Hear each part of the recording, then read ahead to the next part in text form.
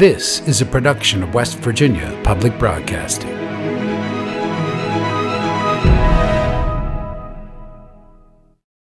Support for the legislature today is provided by West Virginia University, offering education, healthcare, and the opportunity to achieve career success since 1867. Information at go.wvu.edu/forward.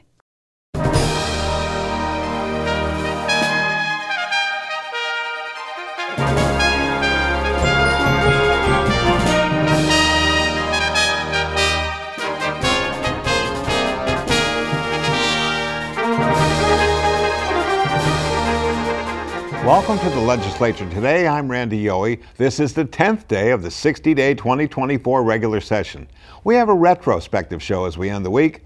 We started our coverage with Governor Jim Justice's State of the State address, and then we spoke with Delegate Sean Hornbuckle and Senator Mike Caputo for the minority response. Here's some highlights from that conversation. Let's start out with just a general perception of what you heard last night from the governor. Well, the governor said a lot, but I feel like the overarching tone was a lot of collaboration. He really touted tourism, diversifying the economy. And if we could start there, think about this. I mean, the Biden administration has been huge with pumping dollars into West Virginia. But then when you take that down a notch, Senator Joe Manchin, Shelley Moore Capito, they have worked together in a bipartisan manner to help deliver those goods to the state of West Virginia. And then with the leadership of the Speaker in the House, Roger Hanshaw, also President Craig Blair, he's helped a lot. But they put a plan together that's involved both Democrats and Republicans, Marshall University, West Virginia State.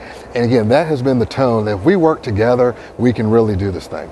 Senator Caputo, what stood out to you? Well, I think Minority Leader Hornbuckle elaborated on how we're trying to work together and do good things for West Virginia. Some of the ideas that the governor put out front have been Democratic ideas for years. And I'm happy to see that finally someone's taking those ideas and running with them, like eliminating the tax totally on Social Security.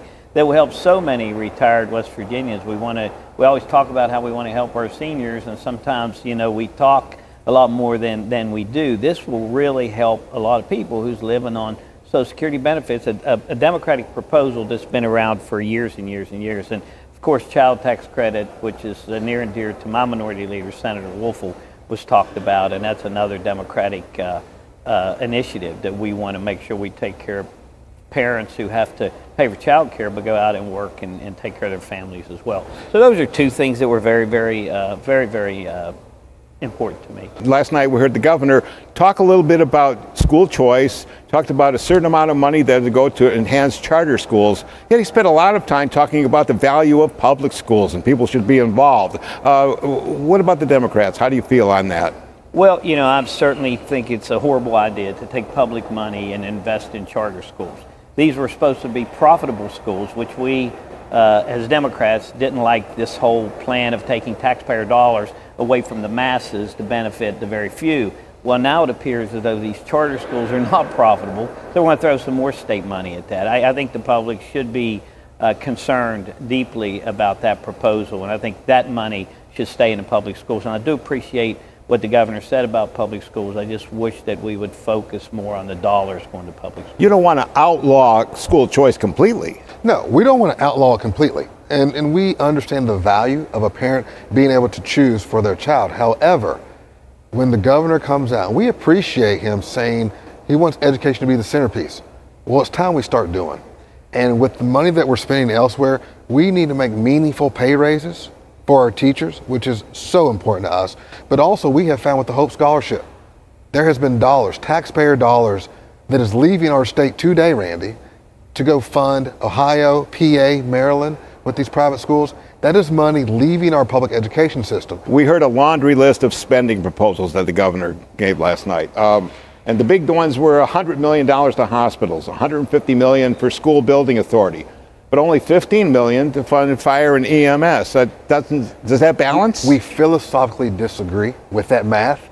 Our volunteer fire departments, come on. They are part of the backbone of our first responders. They're doing so much, especially for our small rural communities. We have to pony up more money, we just simply put. But corrections still remains in a state of emergency. I think there's still more than 350 National Guardsmen and women that are filling in at our jails and prisons. Last night, the governor came out with a little surprise there and said, you know, and I know we have 277 jobs that we filled over the last 6 months or so, and that's not a bad number at all. But he said that by the end of the summer, he expected to have all those National Guards folks out of our jails and prisons. Doable? So that is something that I do appreciate that the governor talked about last night. But again, it goes back to we got to do more, and we got to be able to do it quicker. They are hurting inside there. We've got to get relief to our correction officers, but we also, Randy, we've got to do something about the conditions in our facilities. The conditions in our facilities are substandard. It is detrimental to not just the inmates, but the workers in there. So the increments on pay has just been boosted up. I mean, what it was $6 million and $6 million last year, and not a lot of pay for the middle management folks. Some of them just got $250, and we're too happy about that. They'd been there 15 years. Some of these officers have been there too, and they were getting, you know, thousands of dollars where others were getting hundreds. And let us not forget about our southern partners, all right? I know a lot of folks down there in McDowell County, some of their officers are contracted, so they were not able to enjoy in some of those pay raises. And so we cannot forget about them as well. Very, very important. We do not forget about our southern coal fields.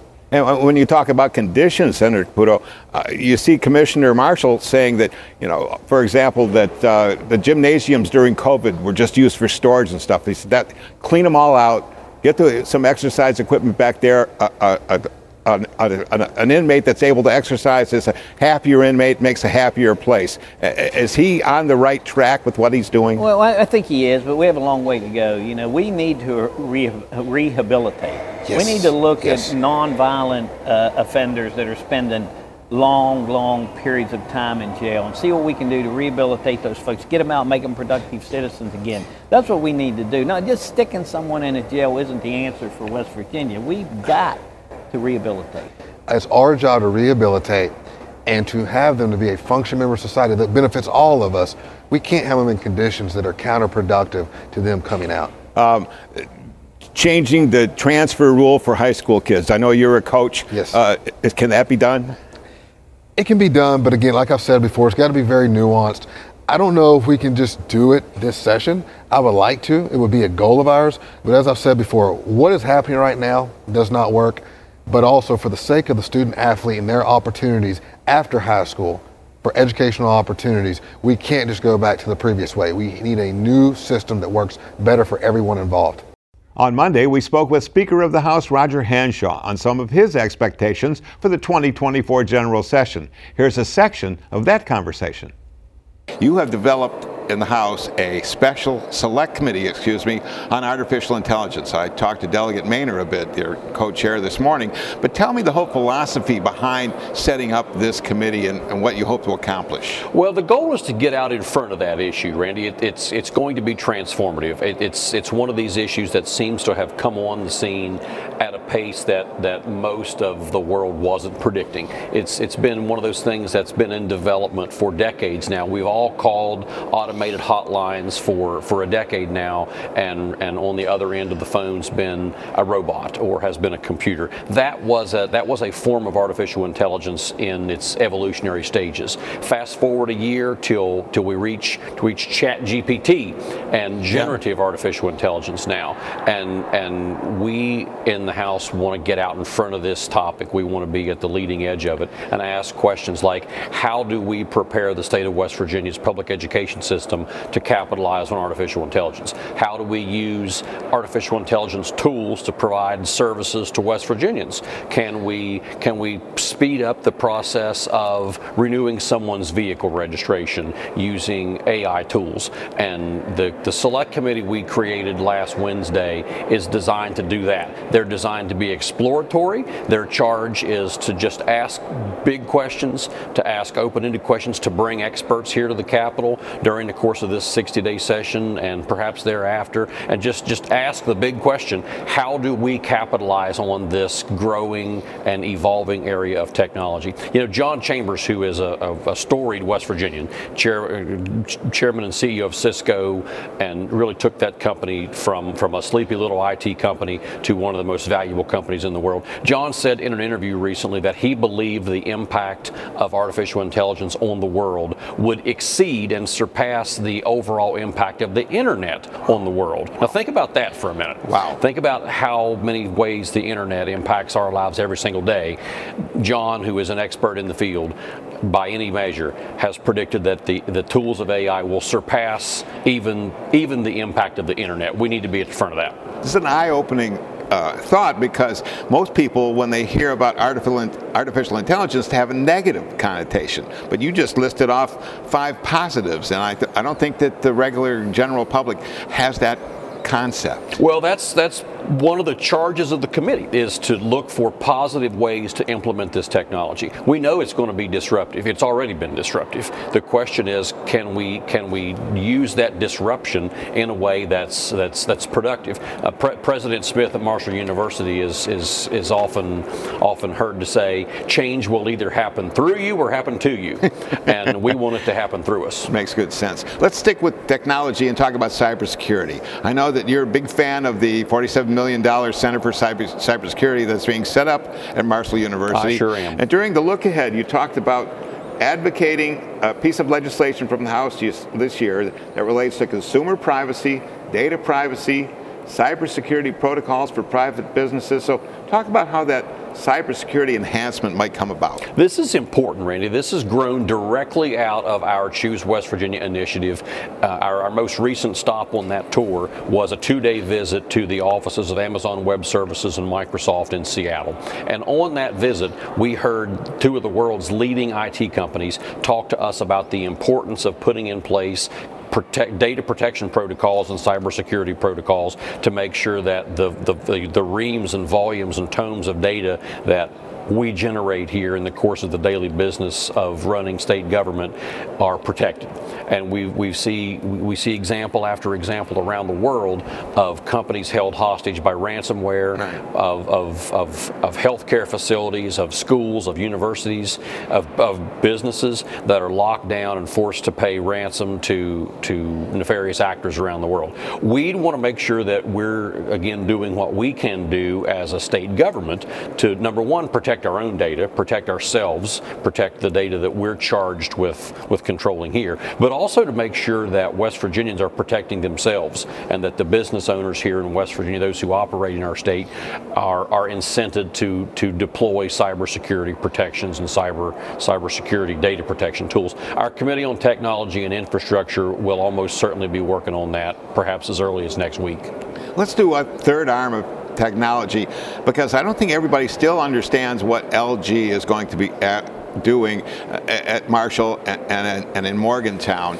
Is it a think tank that we're talking about here that's going to springboard on ideas and technology for the future? This is a great one, Randy. So the LG investment here, the $700 million that LG announced 2 weeks ago that they would invest here in West Virginia, really represents the completion of the circle. So we've completed the circle now in our transition to a true 21st century economy. So rather than just recruiting manufacturing to West Virginia, rather than just recruiting companies and organizations that will utilize natural resources in downstream manufacturing, all of which are important and all of which we want to see more of.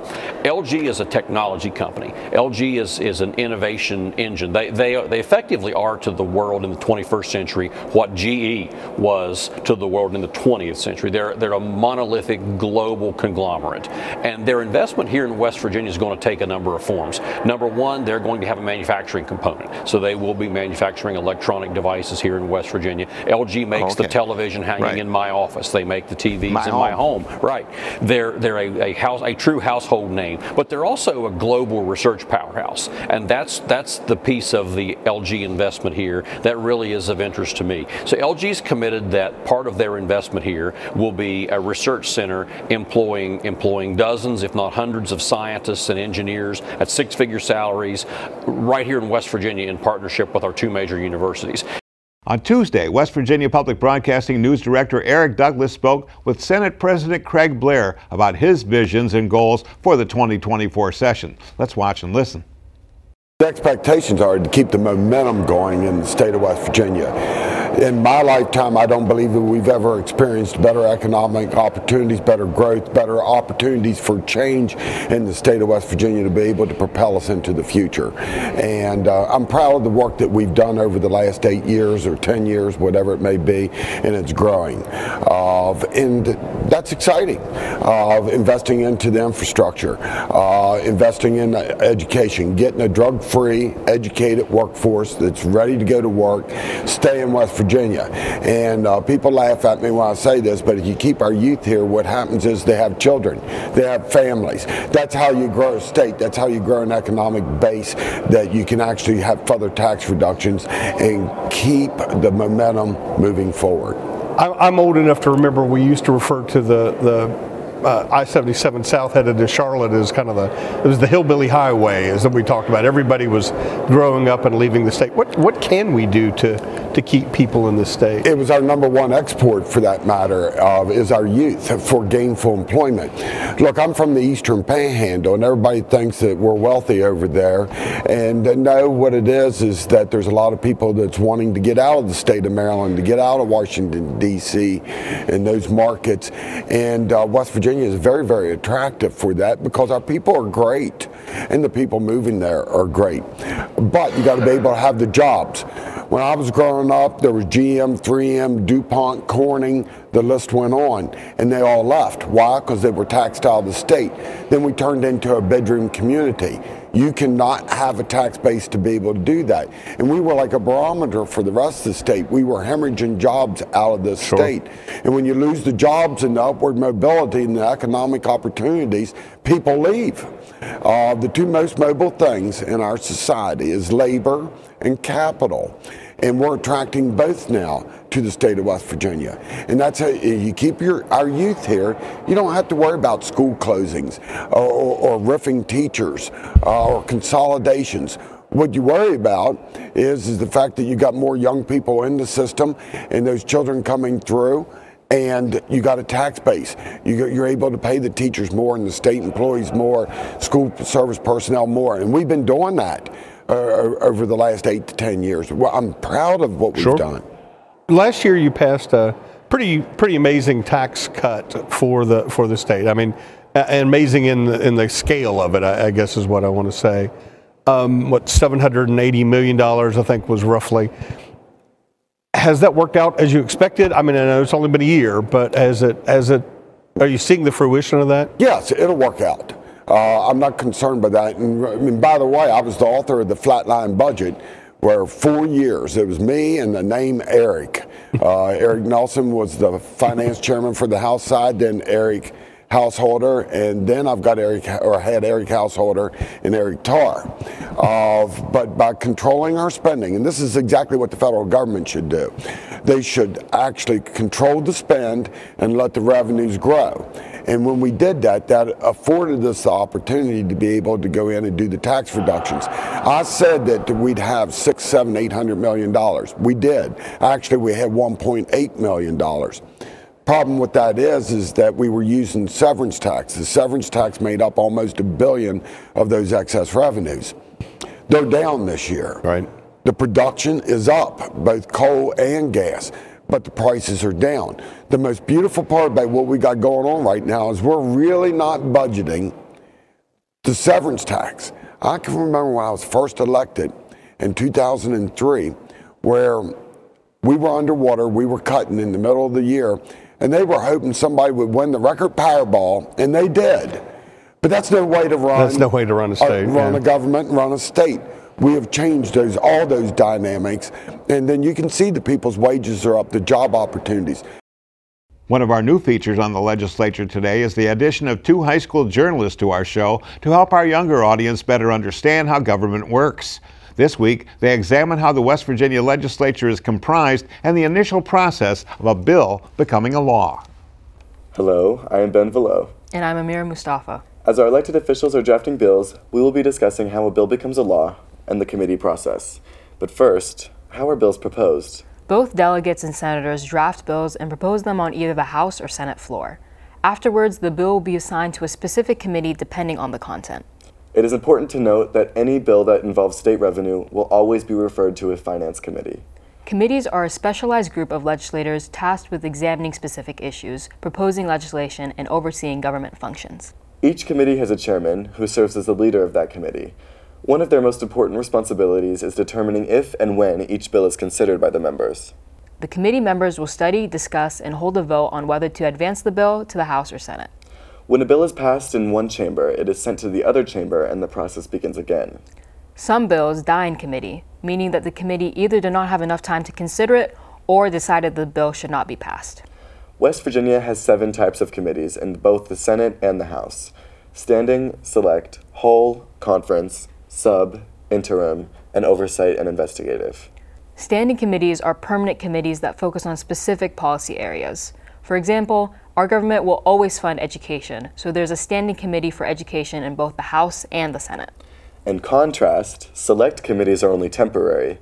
Their purpose is to investigate particular issues, presenting their findings and recommendations to the entire body, and upon fulfilling their designated tasks, the select committee will be dissolved. Both standing and select committees are made up of a specialized group of legislators, but committees of the whole are made up of all 100 delegates or 34 senators. The purpose of these meetings is to allow for a more open discussion.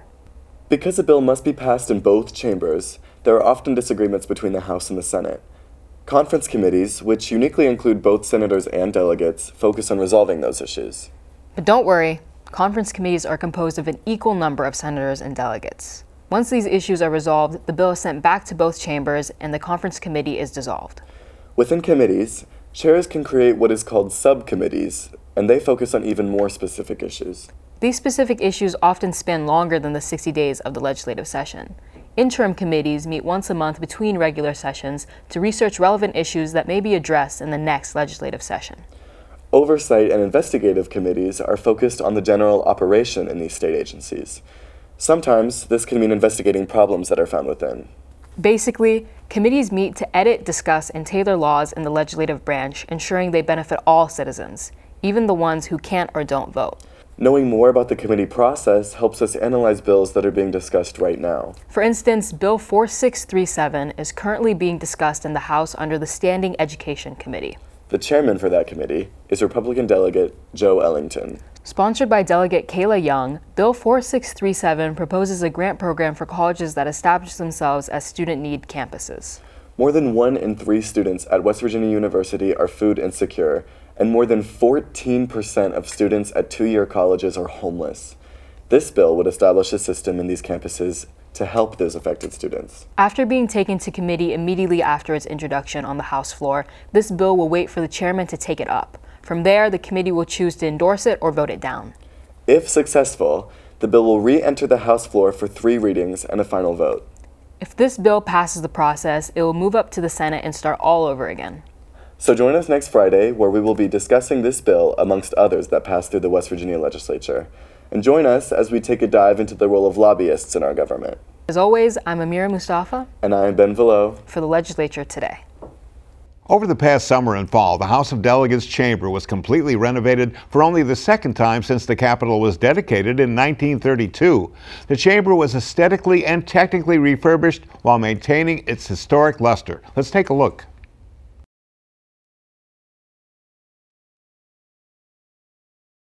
Every one of the 190-year-old black walnut desks was hand-sanded and refinished. The carpet was replaced. Walls were repaired, repainted, and the marble cleaned.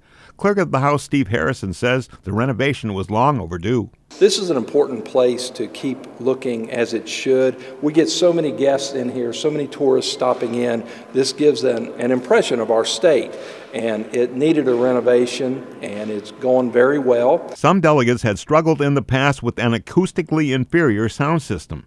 They should struggle no more with new speakers, new microphones, and a full system tune-up. We actually moved the speakers in to reduce some of the bouncing off the walls. We have new sound panels. All new sound panels down here. We also added sound panels in the galleries because a sound test was done and sound was bouncing around in the galleries. So the House chamber hasn't been fully renovated since 1995. And back then, I'm told, there were still brass spittoons along the aisles. I don't think they were used. And delegates could mosey back here to the vestibule and sneak a smoke. Harrison says the renovation was done with all due respect to the chamber's history. We consulted with Historic Preservation, then went to the Capitol Building Commission to get approval on the things we had planned. The $2.36 million renovation was done mostly by the same vendors who updated the chamber in 1995.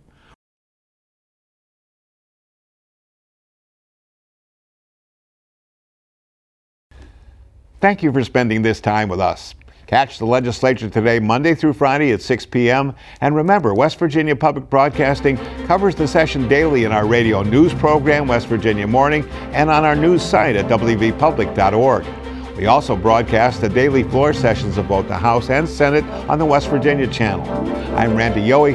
For everyone here at West Virginia Public Broadcasting, thanks for joining us. Have a great and safe weekend.